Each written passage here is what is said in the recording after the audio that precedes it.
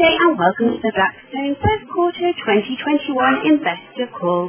My name is Joanne and I'm your event manager. During the presentation, your lines will remain on listen only, and if you require assistance at any time, please key star and 0 on your telephone and a coordinator will be happy to assist you. If you would like to ask a question, please press star and 1. I'd like to advise all parties this conference is being recorded, and now I'd like to hand over to Weston Tucker, Head of Investor Relations. Please proceed. Great, thanks Joanne, and good morning and welcome to Blackstone's first quarter conference call. Joining today are Steve Schwarzman, Chairman and CEO, Jon Gray, President and Chief Operating Officer, and Michael Chae, Chief Financial Officer. Earlier this morning, we issued a press release and slide presentation, which are available and on our website. We expect to file our 10-Q report in a few weeks.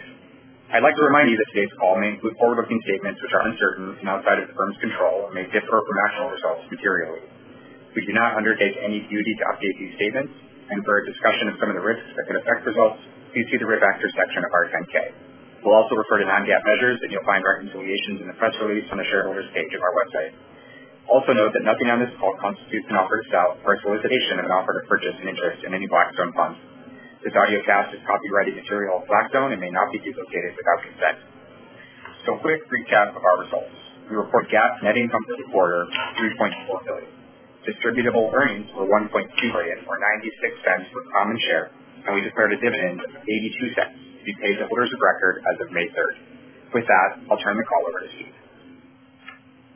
Thank you, Weston, and good morning, and thank you for joining our call. Blackstone reported remarkable results for the first quarter.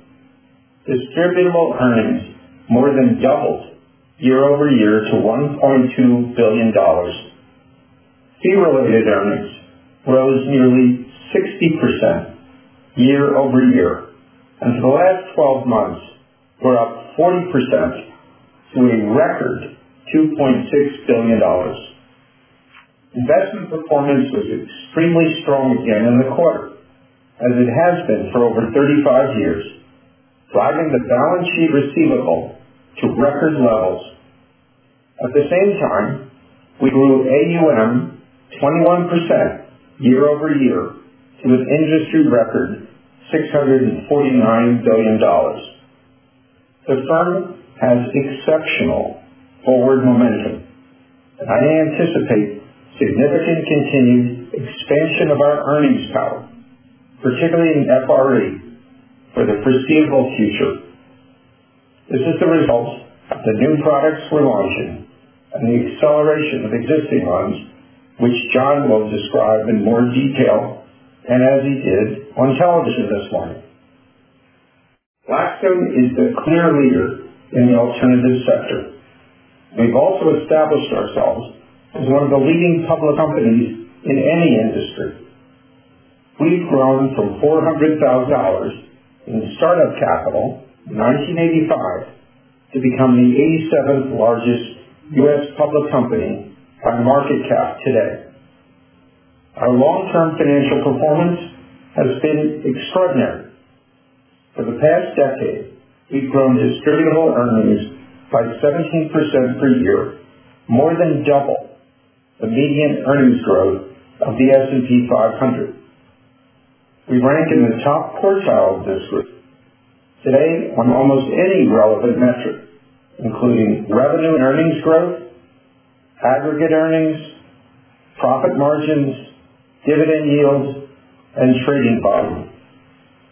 Blackstone is also widely recognized as one of the best franchises.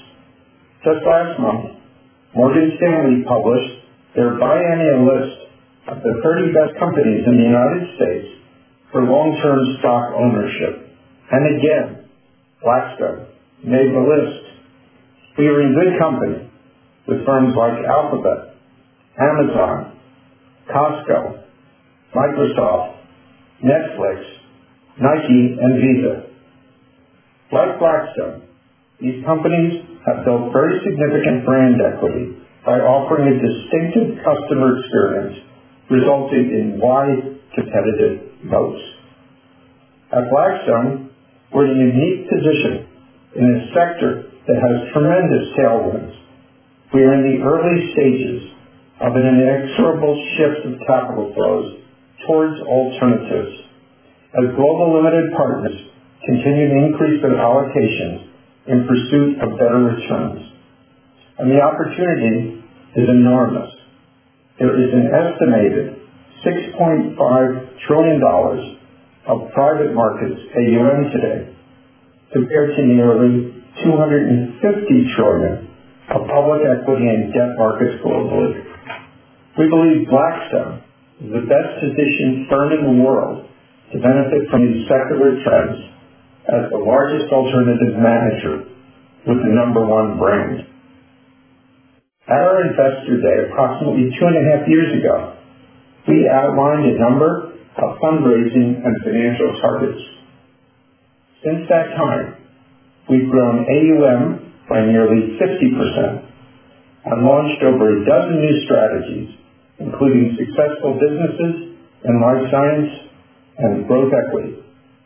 We've significantly expanded our presence in the private wealth and insurance channels, and perpetual capital AUM has more than doubled, led by growth in our Real Estate Core Plus platform. All of this has driven a near doubling of fee-related earnings over the period. As the firm continues to grow, it also creates opportunities for our people to lead.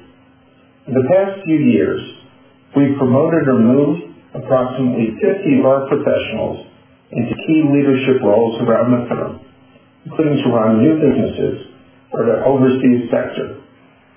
As our people advance in their careers, there's a deep bench of talent behind them to step up. This organizational dynamism helps to keep our people motivated, fosters integration, and perpetuates our unique culture. In the event we look externally for someone to help us build a business, our scale and reputation allow us to attract great outside talent as well. Blackstone is an extraordinary place to work, and we are regularly cited as one of the best places to work in our industry, including most recently by Fortune magazine. It also follows that young people want to build their careers here. We've had more than 19,000 unique applicants for 93 starting analyst positions last year. Our people, along with our reputation, are the firm's most important assets. Our clients have come to expect from us the highest level of excellence and integrity. Everyone at the firm strives to produce exceptional results.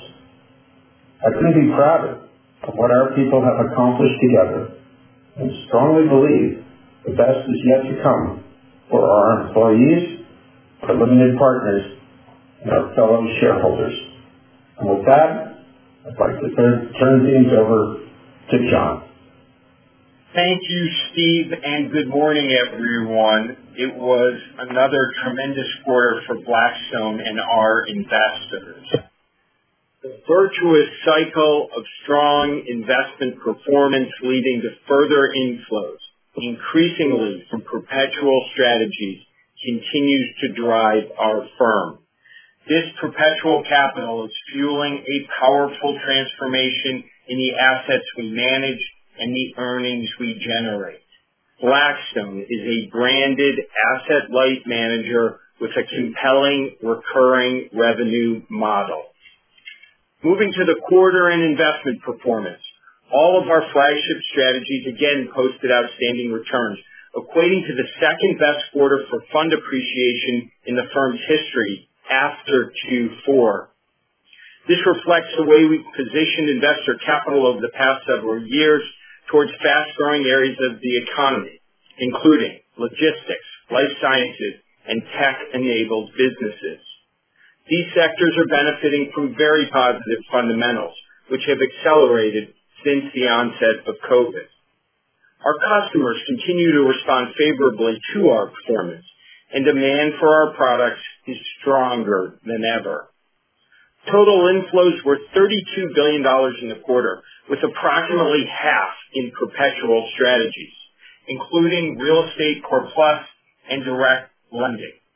In total, perpetual capital AUM has grown to nearly $150 billion across 15 vehicles, up over 130% since Investor Day. These are the fastest growing areas of the firm today, and it's hard to overstate their positive impact. Our business had been historically concentrated in long-term but finite-lived corporate private equity and opportunistic real estate drawdown funds. In these strategies, we acquire and improve companies and assets and then wait for the right time to sell and return the capital to our limited partners. This is a terrific business model and will always remain an enormous focus of our firm. I would compare it to planting seeds, which we grow and then harvest before starting the process again. With perpetual capital, we're now also planting perennials. Perpetual capital remains in the ground and compounds in value, generating management fees and, in most cases, recurring performance revenues without asset sales. These strategies are fueling an acceleration in the growth and quality of the firm's earnings, including the powerful trajectory of fee-related earnings that Steve described. The best example of this dynamic at work is our Real Estate Core Plus business. Only 7 years after launching the platform, it has grown to $77 billion of AUM and has become the single largest contributor to FRE at the firm. And we are extremely confident in the path forward. There are 5 perpetual capital vehicles for this strategy today, and we're working on more. BREIT, our retail-oriented vehicle, has seen fundraising reaccelerate meaningfully from the bottom of the crisis nearly back to pre-pandemic levels, with $1.7 billion of monthly inflows after quarter end on April 1st. Our newest institutional Core Plus vehicle, focused on life science office buildings, reported another $4 billion of inflows in the first quarter, bringing it to $12 billion of AUM in only 5 months. Alongside our perpetual strategies, we're seeing continued strong momentum across the firm. Our growth equity fund hit its $4.5 billion cap in the first quarter with excess demand, the largest first-time private fund ever raised in this area. This is a remarkable achievement, but particularly so during a global pandemic. The fund is off to a very strong start with investments in Bumble, Oatly, Epidemic Sound, and ISN. In Asia, our business is expanding further, building on our long-term success in the region. We held a $3 billion first close for the second vintage in private equity, which is already larger than the first. In the next few weeks, we'll also plan to start fundraising the third vintage in real estate in Asia, which we expect to be at least as large as the prior $7 billion fund. Turning to our secondaries business, our $11 billion SP8, one of the 4 flagship funds we highlighted at Investor Day, is nearly fully invested after only 2 years. We will shortly begin raising the next vintage, which we expect to be larger, with a first close targeted for the second half of this year. In credit, demand for our products remains robust, and the segment reported $13 billion of inflows in the quarter across direct lending, liquid strategies, and our 4th mezzanine fund. Our direct lending business has grown to $27 billion of AUM, including a strong start out of the gates for our new non-traded BDC. In tactical opportunities, we're raising our 4th vintage and expect an initial close this summer. And lastly, BAM reached new record AUM in the quarter of $82 billion, up 11% year over year, despite the recent volatility in the hedge fund markets. Overall, the outlook remains quite positive for the firm, following 4 consecutive years with total inflows approaching or exceeding $100 billion. We are highly confident we'll exceed $100 billion again in 2021. Investors, institutional, retail, and insurance want access to Blackstone products more than ever. Our fundraising momentum has given us substantial firepower to invest, and we remain very active on that front, deploying $18 billion in the first quarter. We continue with our thematic focus, including sustainability and the post-COVID travel recovery. We recently committed to acquire Desotec, an environmental services business in Europe, and Sabre, an electrification infrastructure company. In terms of travel, as the economy reopens, we believe the combination of increased consumer savings, fiscal stimulus, and global cabin fever will be powerful. Recent commitments emphasizing this theme include acquiring a private aviation business, a major holiday park operator in the UK, a hotel portfolio in Japan, and a public hotel company in the U.S. In closing, Blackstone continues to deliver. Our shareholders are benefiting from the positive transformation underway in our capital base and earnings, and they will benefit from what is not changing: the same rigorous investment process, standards of excellence, and drive to serve our clients that have defined Blackstone for over 35 years. With that, I will turn things over to Michael. Thanks, John, and good morning, everyone. The first quarter represented a terrific start to the year, characterized by strong momentum in all of our key financial and operating metrics, and a record store of value. Total AUM rose 21% year over year, or $111 billion, to record levels, with every segment reaching a record for both total and fee-earning AUM. Fee-related earnings rose 58% year over year to $741 million in the quarter, or 62 cents per share, driven by strong growth in fee revenues and significant margin expansion. Management fees increased 25% year over year to a record $1.2 billion. Fee-related performance revenues were $169 million in the quarter, driven by the crystallization of revenues from our European logistics platform and Real Estate Core Plus. We expect the next significant contribution from Core Plus fee-related performance revenues will occur in the fourth quarter. For the last 12 months, FRE rose 40% to a record $2.6 billion, or $2.20 per share, reflective of the continuing positive transformation in the firm's earnings profile that Steve and John described. Distributable earnings more than doubled year over year to $1.2 billion, or 96 cents per share, underpinned by the growth in FRE and a nearly five-fold increase in net realizations to $549 million. In terms of key drivers, we took advantage of strong market conditions to bring multiple companies public and also execute sales of public positions. These included Bumble, Paysafe, Gates Global, Apria, Vine Energy, and subsequent to quarter end, Finance of America.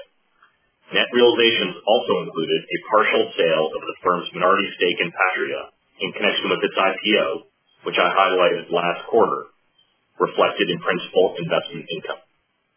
Investment performance was simply outstanding across the firm, the result of favorable sector and asset selection in our funds against a backdrop of rising global equity and credit markets. Despite the historic challenges of last year's market environment, all of our key strategies have appreciated above pre-crisis levels, in many cases materially above. In real estate, the BREP opportunistic funds appreciated 5.30% in the first quarter, while the Core Plus funds appreciated 3.2%. For the 12-month period, appreciation was 17.7% for BREP and 15.2% for Core Plus. As has been the case since the start of the pandemic, the concentration of our holdings in logistics, life sciences office, and U.S. suburban multifamily continues to drive our performance. In private equity, the corporate PE and TAC Ops funds appreciated 15.3% and 15.1% respectively in the first quarter, the fourth consecutive quarter of double-digit appreciation for both platforms. Strength was broad-based across both the private and public portfolios, led by our technology-related and energy holdings. Overall, revenue and EBITDA trends for our companies are among the best we've seen. For the last 12 months, both the corporate PE and TAC Ops funds appreciated approximately 50% and are now up nearly 30% from pre-crisis levels. The secondary funds, which reported on a two-quarter lag, also reported double-digit appreciation in the first quarter, up 10.6%, and we expect strong performance to continue over the coming quarters given the recent direction of markets. Our credit business delivered excellent results in the quarter. Our private credit strategies reported a gross return of 7.3% in the quarter and 37.9% for the last 12 months. The liquid credit strategies reported a gross return of 1.6% in the quarter, 20.7% for the last 12 months. Our portfolio is in excellent health overall, with a default rate in our U.S. loan portfolio of only 0.22% for the last 12 months, compared to a rate of 3.8% for the market. Demand for credit funds remains robust, and segment AUM overall was up 24% over the past 12 months. We're also seeing record origination activity in credit, with $11 million invested or committed in the quarter. In BAAM, the BPS composite return was 2.5% gross in the quarter, roughly double the HFRX index, and 18.1% for the last 12 months, equating to record fund appreciation for the segment of over $12 billion. BAAM successfully navigated the recent volatility in the hedge fund markets created by certain external events of note, in line with its capital preservation focus. Overall, strong investment performance across the firm powered $1.7 billion of net accrued performance revenues in the quarter and lifted the balance sheet receivable up 36% sequentially to $5.2 billion, the highest level in the firm's history, and nearly 30% above pre-crisis levels. At the same time, the firm's invested performance revenue eligible AUM increased a remarkable 40% year over year to a record $322 billion. These are both important leading indicators of neutrality.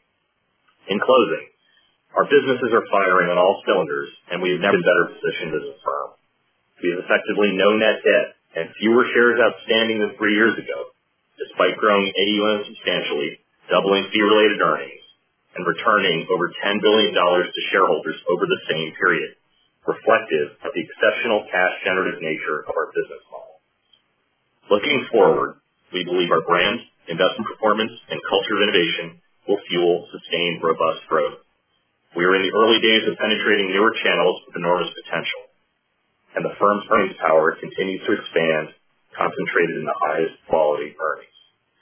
As always, we will remain laser-focused on delivering for our shareholders. With that, we thank you for joining the call, and would like to open it up now for questions. Thank you. Your question and answer session will now begin. If you wish to ask a question, please key star, then 1 on your telephone. Questions are limited to 1 question. All follow-up questions must rejoin the queue. If you do decide to withdraw your question, it's star and 2. You will be advised when to ask your question, and all other lines will remain on listen only. And just a quick reminder, if you would like to ask a question, it's star and then 1 on your telephone.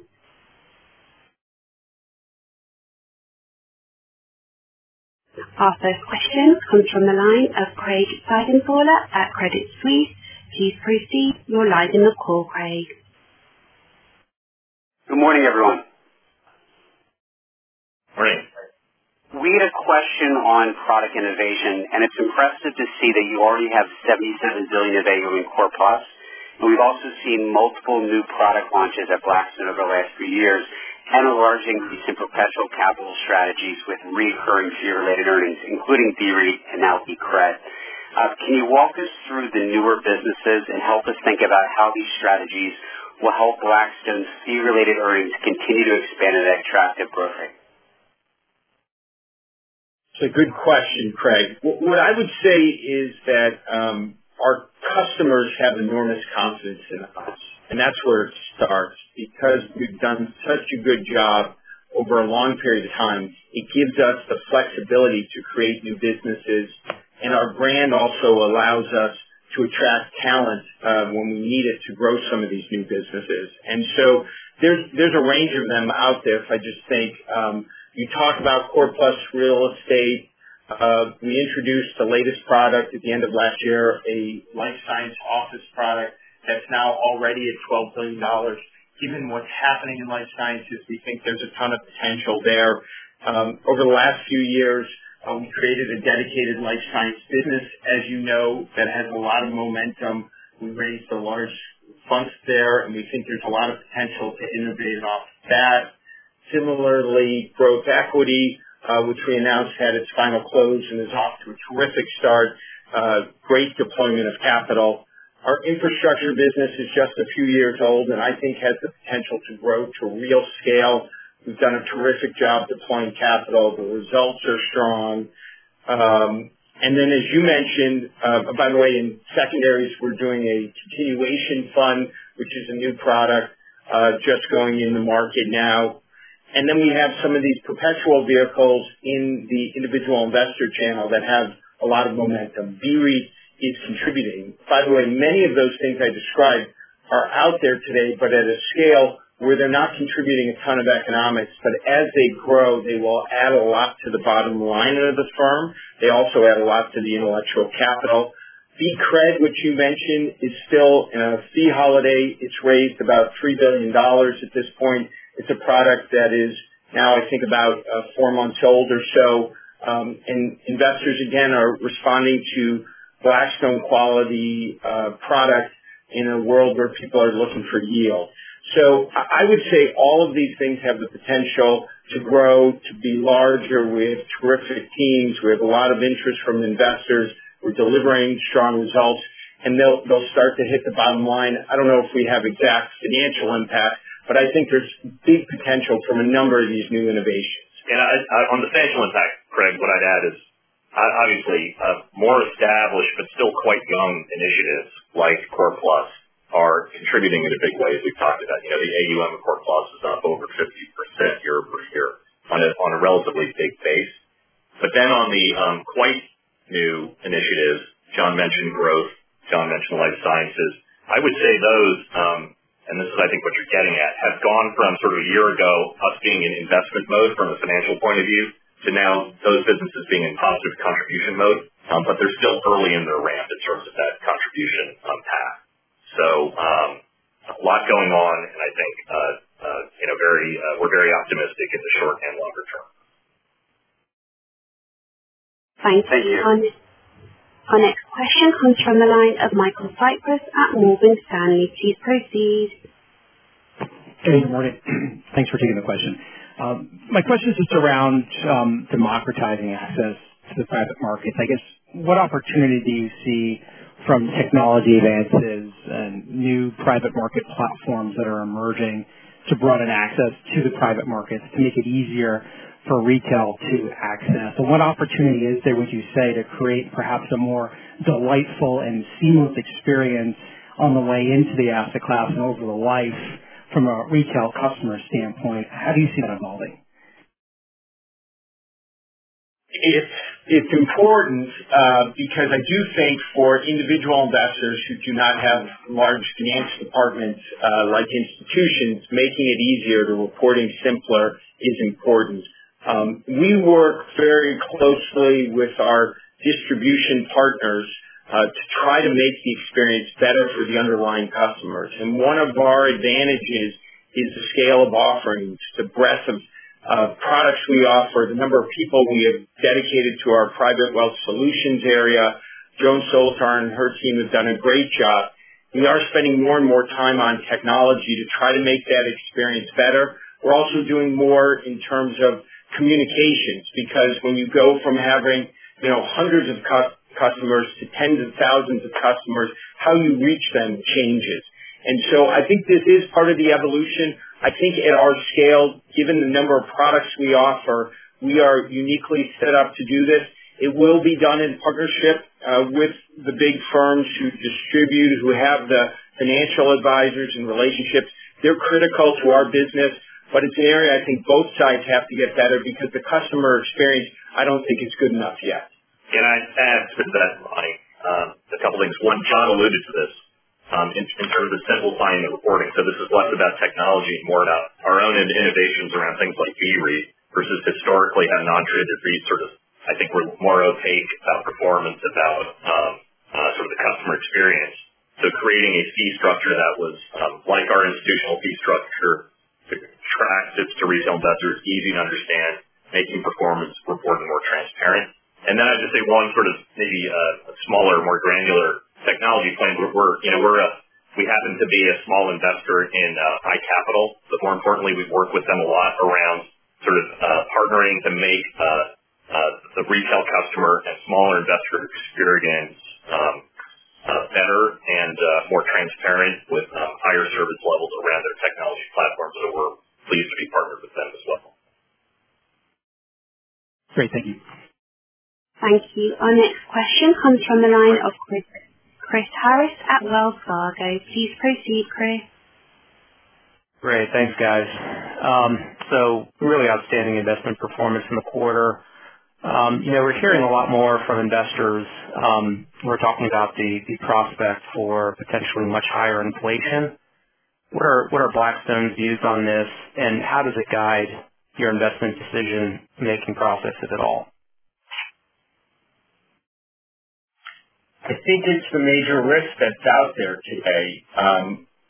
We and I think a lot of others believe the economic recovery will be quite strong, which should fuel positive revenues. We're seeing that in our portfolio and positive earnings. But the question is around inflation pressures and multiples. And so our response to that is to try to buy businesses that are in these good neighborhoods that have real tailwinds, that can grow to offset what could be some multiple pressures. And you see that in obviously tech and life sciences and global logistics. But then in this quarter, we talked about big push into the COVID recovery travel play, which we did in a number of businesses around the world. We talked about sustainability, an area where obviously there's a lot of capital flowing in and opportunity as we electrify the grid and try to clean up the planet. Housing's another area we like a lot. We bought a business that does furnishings for single-family homes, finishes, I should say, for single-family homes. We've done a lot of rental housing in our real estate business. And so what we're trying to do is position ourselves for things that look and feel as least bond-like as possible. People worry at times, real estate concerns around that. Yes, if you own a 20-year flat lease office building, that could be concerning. But if you own multifamily apartments where you're resetting the rents every year and there's a ton of job creation and household formation, you can capture the benefits of growth. And that's how we're trying to prepare ourselves for what we do think will be a higher inflationary environment. Thank you. Our next question comes from the line of Alexander Blostein from Goldman Sachs. Please proceed. Hi, good morning, everybody. I was hoping to build on the topic of growth and perpetual capital products, and obviously, Real Estate Core Plus has been an enormous success for you guys. When you look out across the rest of Blackstone's portfolio and the rest of your verticals, which one do you think is sort of ripe to see similar degree of growth and similar degree of success given customer demands and your distribution abilities? Well, I would say, Alex, there's still a lot of runway in real estate as a first starting spot. Not just in the United States. I think we can do more globally, both institutionally and retail. So I still think we're early days in the build out of that. My next stop would be in credit in the U.S. and in Europe. Obviously, talked about the early returns in the private BDC in terms of people allocating more capital. In a yield hungry environment, if you can deliver consistent yield without taking on new risk, I think that's attractive. I think that can grow. As you move into private equity, there are more opportunities. We've grown our core private equity business, which I don't think we deem as perpetual capital, but has 20-year fund life. And I think there could be opportunities with secondaries in some things in private equity, potentially for individual investors. But the most important thing to us is to make sure the customer has a good experience. So if we design a product, we want to deliver on the promise of that product. And that's first and foremost. We know we can raise capital for lots of different things. What matters is that we deliver. And so I do think there's opportunity for more things in a perpetual format. There could be royalty opportunities. There could be other opportunities, but it has to be built for scale and built to deliver for the customer. Thanks, John. Thank you. Our next question comes from the line of Glenn Schorr at Evercore ISI. Please proceed. Hello there. Question on the insurance side. Obviously a focus for everybody. You've made some hires to sharpen that focus. Correct me if I'm wrong. My perception is that announced deal activity has slowed a little. I'm curious what you're seeing in say, the pre-pipe conversations, and maybe just remind us of how your appetite is focused and thoughts on sizing I'm talking on balance sheet investment. Thanks. Okay, Glenn. I'd say a few things. First off, what's driving the opportunity is this very low rate environment, which I think makes it important that insurance company balance sheets are able to originate more credit directly. And so insurance companies getting more tied to asset managers makes sense because they're the ultimate storage care for that fixed income. It could be real estate, could be corporate credit, could be structured credit. And that's the trend driving this. For us, pro forma for the Allstate acquisition, which we expect at the end of this year, we'll be at over $100 billion of insurance AUM. We think we are pretty well positioned in this business because of the breadth and depth of our credit platform across the firm in both corporate credit and real estate credit and increasingly structured credit. We're spending a lot of time in the space. Gilles Delarge, who runs that business for us, is a very talented executive. We think there's a lot of opportunity for us. We think we can help serve insurance company customers. In terms of use of capital, we have talked about being a balance sheet-like company. We will not own a majority of an insurance company. In the case of Allstate, as an example, we took a little less than a 10% stake in order to do that transaction and bring in outside investors. I think that's a good model for us where we take a minority stake and engage in a long-term contract and try to maximize the returns without taking undue risk for that insurance company balance sheet. So I think Blackstone, because of our scale, how we're positioned, I think we can do a lot to help insurance companies, and we're going to continue to spend a lot of time in the area. We hope to grow it, but it is chunky, so it's hard to forecast exactly when and where it will happen, but we will be disciplined around use of capital in this context. Thank you. Our next question comes from the line of Robert Lee at KBW. Please proceed, Robert. You're live in the call. Great. Thanks. Good morning. Hope everyone's doing well. Maybe a follow-up in a way to the inflation question, because with inflation usually comes higher rates. And to what extent do you see such strong demand, you and all your peers, certainly low rates have been exacerbating that, but is there a point or at what point do you think that, if you get inflation, if rates do continue to move higher, that has some knock-on effect of, impacting, at least maybe even at the margin, because of a very strong demand we've seen for, all types of alternatives? Well, what I would say is the trend today obviously is strongly towards alternatives.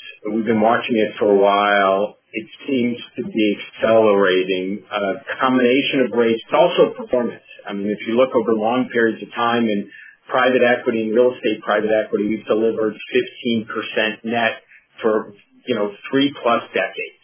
And investors see that.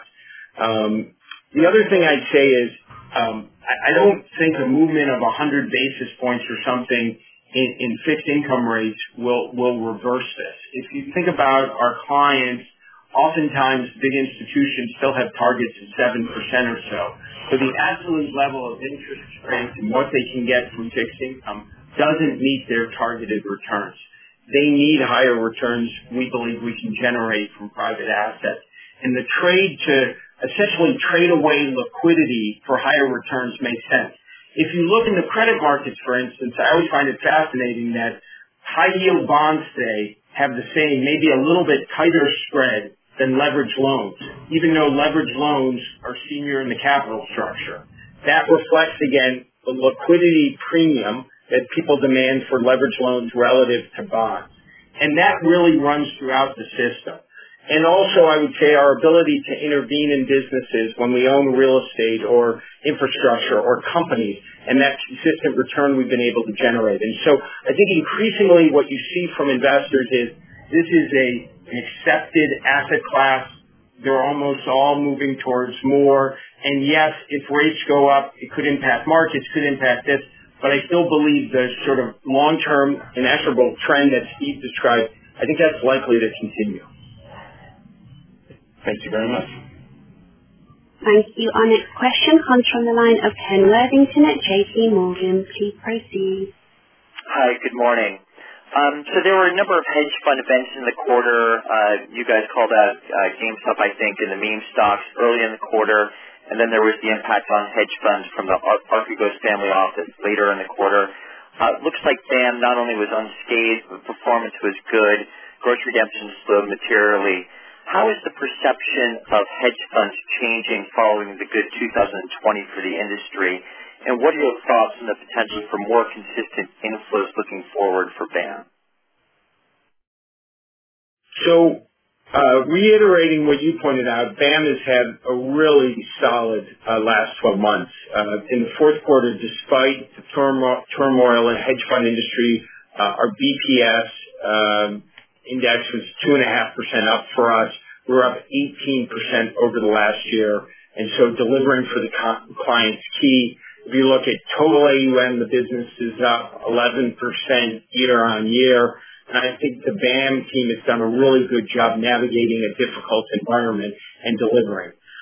We've also made some important hires, as you know. We brought in Joe Dowling, who was the CIO, longtime CIO at Brown, and did a terrific job there, to be the co-head of BAM. We recently announced the hiring of Scott Balmer, who's a very successful hedge fund manager, to help launch a new product. And we're adding more investing talent into BAM.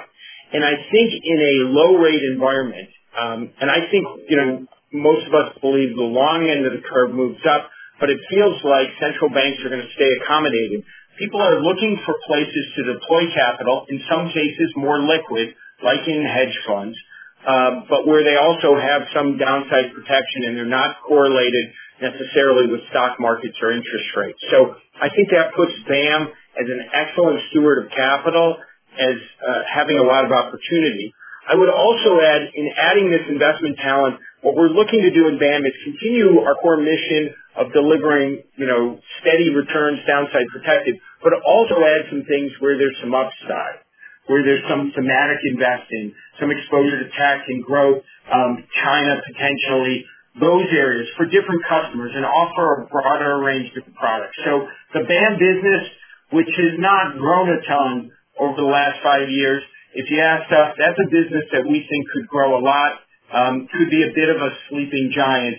And I think as we build out the team there, we'll get to show some positive things over time. And just to add on this, we've talked about before, I think overall, as John said, very good financial performance. I think the net flows in the first quarter showed a quite stable picture. But sort of beneath the surface, as we've talked about, there is this growth in higher fee direct investment strategies that's going on relative to the traditional fund-of-funds business. That portion is almost a third of the AUM overall now. And I think a good reflection of that is first of all, revenues being up 27% if you look LTM over prior periods. And the average management fee rate, if you look at it, 3 years ago was about 70 basis points if you do the simple math of management fee revenues divided by the fee earning AUM. And today that's about 80 basis points, which is, along with the AUM growth, you've actually had pricing increases and together that kind of revenue growth. So I think structurally the business is expanding and pivoting in a very attractive way. Even as we're also very focused on the traditional BPS business and being all we can be in that area. Great. Thank you. Thank you. Our next question comes from the line of Mike Carrier at Bank of America. Please proceed, Mike. Great. Good morning. Thanks for taking the question. Given the improving economic backdrop, wanted to try to gauge where things stand across the platform from pre-COVID levels. So any color you can provide with the PE portfolio companies, whether it's in terms of revenue or EBITDA growth or absolute levels, as well as on the real estate portfolio in terms of occupancy and rental rates. Thanks a lot. So I think it's pretty dispersed. Obviously, the tech-related businesses we have seen enormous increases, and our tech-related, tech-enabled portfolio looks like a lot of the world. Our businesses associated with content creation, obviously extremely positive. Demand for life sciences and life science real estate really strong. So that area would be quite good. The overall portfolio in the first quarter in private equity was up double digits, the strongest in revenue than it's ever been. And that reflects broader-based things starting to spread out into the broader portfolio now. What we're beginning to see is growth in the physical world. So, record slots activity at the Cosmopolitan, in our infrastructure business, our ports company saw more volume than it's ever in a month, well up from 2019 levels. And so some of this in the physical world you'll begin to see in coming quarters. And in real estate specifically, I would tell you that in the logistics and rental housing spaces, which represent the bulk of our portfolio, I don't think we've ever seen fundamentals on the ground better. And that's not yet sort of in the numbers, but it's starting to pick up in a big way. Logistics had been stronger, but rental housing now, with job creation, household formations really picking up. On the flip side, of course, office markets remain weak. Retail remains challenged. Hotels are just starting to pick up. So it's still dispersed, but we're seeing a shift here from really strong just in those sectors that did well in COVID now to sectors that have been on their back, and they're starting to pick up momentum. And so it feels pretty broad-based. More U.S. now, Europe lagging as they've had a slower time getting the vaccines out. Asia better, they've done a better job. But I think as you see the vaccine spread, this economic dam is really starting to burst, and it's going to be widespread in terms of an increase in activity and revenues across most businesses. Great. Thanks a lot. Thank you. Our next question comes from the line of Devin Ryan at JMP Securities. Please proceed. Great. Good morning. Question just on the SPAC market, impact on deployment or realization activity. And clearly, we'll see where we go from here with maybe increased SEC scrutiny. But there were more SPAC IPOs in the first quarter than all of 2020. So there's going to be a lot of capital looking to buy assets. And so I'm just curious kind of how you're thinking about competing with SPACs to some degree, and whether that's pushing you earlier into the cycle of investing in companies, and also just kind of thinking about SPACs as an outlet for realization opportunities. Thank you. So on SPACs, we have not corporately sponsored any SPACs yet, but we have done a number of transactions with them, merging, taking back stock and cash. And for our private equity portfolio, it's led to a number of the realizations you've read about in Q1. In terms of the competitive dynamic, I think in some cases, yes, SPACs are providing some competition to us, but oftentimes, as you know, we tend to focus on larger transactions, which are tougher for SPACs. Many sellers want to sell businesses, and who are selling outright, they want to get 100% cash. Many growth companies don't necessarily want to go public, and so it works for a certain universe. So with that, more select universe, there can be a little more competition, but overall, we haven't seen it impede our ability to deploy capital. We put out $18 billion in the quarter. By the way, it's mostly a U.S. phenomenon to date. But we put out $18 billion in the quarter, which was our third best quarter of deployment in our history. So we're still finding areas to invest in. SPACs are out there. It feels like there'll probably be fewer IPOs and SPACs in the coming months, but I don't think they're going away. I think you'll see some changes maybe in terms of their disclosure, maybe some changes in terms of alignment, but I think we'll see SPACs in the market for some time to come. Thank you. Thank you. Our next question comes from the line of Bill Katz at Citi. Please proceed, Bill. Okay, thank you very much for taking my question this morning. Most of the big picture questions have been asked already. So maybe it's a line item question. Michael, for yourself, I wonder if you could comment on maybe the outlook for FRE CAGR, just given the tremendous tailwinds to AUM and the mix shift. And then the FRE margin in Q1, how sustainable is that, and how should we think about that looking ahead as well? Thank you. Sure, Bill. Thanks. Look, on the FRE outlook, it's obviously positive. Stepping back, I think qualitatively there are, 4 or so key fundamental drivers that most of you are aware of to our FRE momentum. First is expansion of our existing strategies, fund vehicles. We continue to benefit from that in the first quarter. Second, as we talked about earlier, exceptional innovation of new businesses, which are, scaling and beginning to contribute to profitability nicely. BXG, BXLS being good examples of that. Third, perpetual capital, robust expansion, transformational effect on our earnings power, given the perpetual and compounding nature of those assets. And then fourth, to your point, a strong margin position, which I'll talk a bit more about in a second. We put out a target once at Investor Day in 2018 for, as you all know well, $2 for the full year 2021. We achieved that a year earlier than expected. And 1 quarter into this year, we're at $2.20 LTM, so 10% above that $2 level. So from here, we just say that we're very confident in our continued FRE momentum given the dynamics I described. And on margins, Bill, just to help you a bit, first quarter, looking at any 1 quarter, as is there's always a bunch of different factors. The first quarter had a number of positive factors, strong operating leverage, revenues growing well in excess of expenses. We had comparisons against fee holidays, the prior year in private equity, the new businesses ramping I mentioned, and then the sort of COVID T&E effect or benefit, which we're all rooting for, expecting to reverse later in the year. And in terms of the outlook, we don't want to focus on any 1 quarter, but more over a full year period. If you look in that vein at the LTM margin, it's approximately 54%, Bill. And I'd say that's a reasonable reflection of an approximate run rate for the full year at this point. So hopefully that's a bit helpful. Thank you. Thank you. Our next question comes from the line of Jerry O'Hara at Jefferies. Please proceed. Great, thanks. Maybe actually just dovetailing off of that prior question. Michael, I think if I heard correctly, you mentioned that the fee-related performance revenues the next significant, I suppose, event would be 4Q.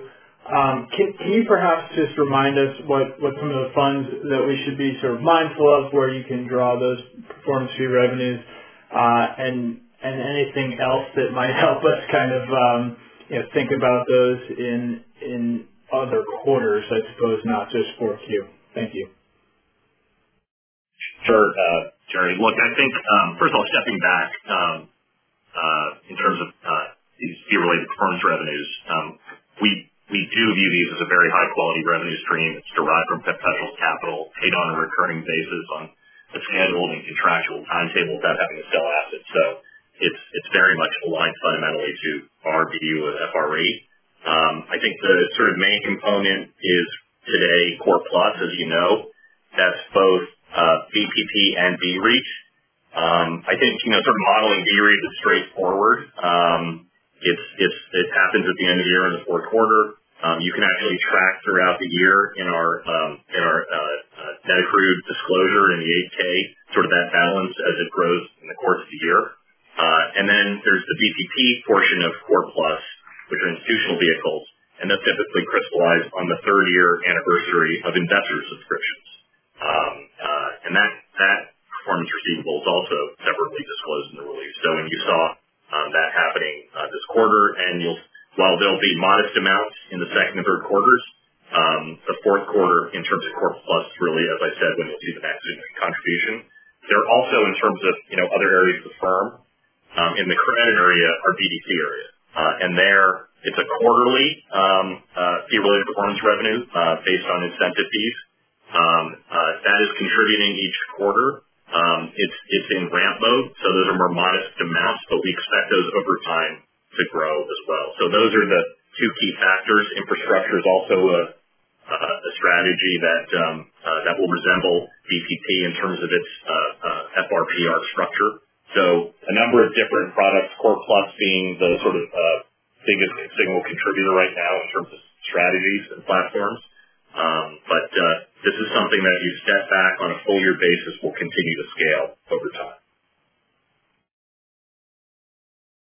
Thank you. Our next question comes from the line of Patrick Davitt at Autonomous Research. Please proceed.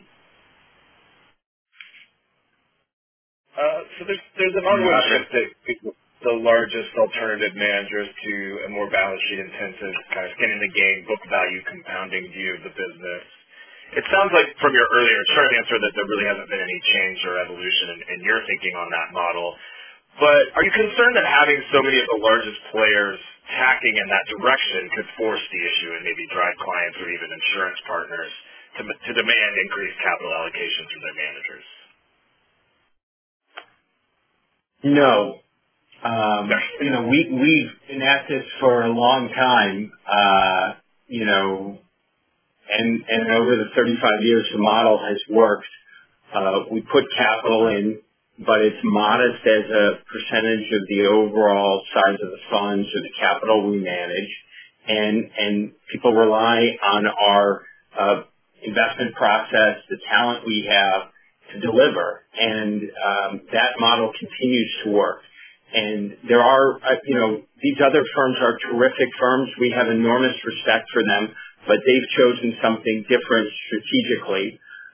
We prefer where we sit today, with a market cap right around $100 billion and virtually no net debt.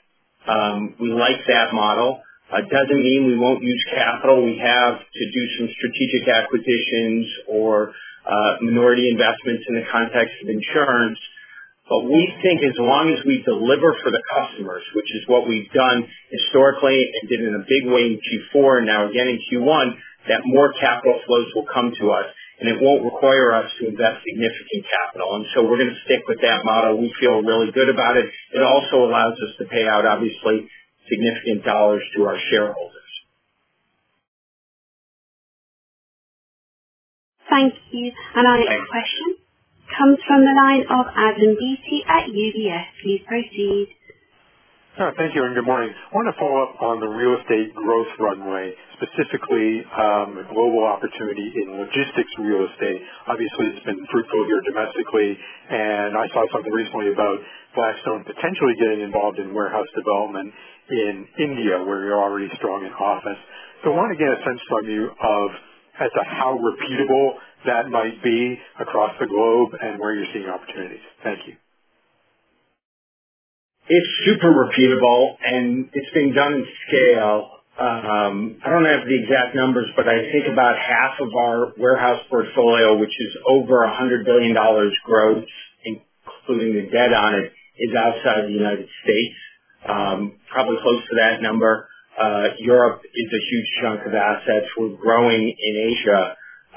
The fundamentals, it's the same story everywhere, which is as retail moves increasingly online, there's more demand for warehouses, particularly last mile warehouses.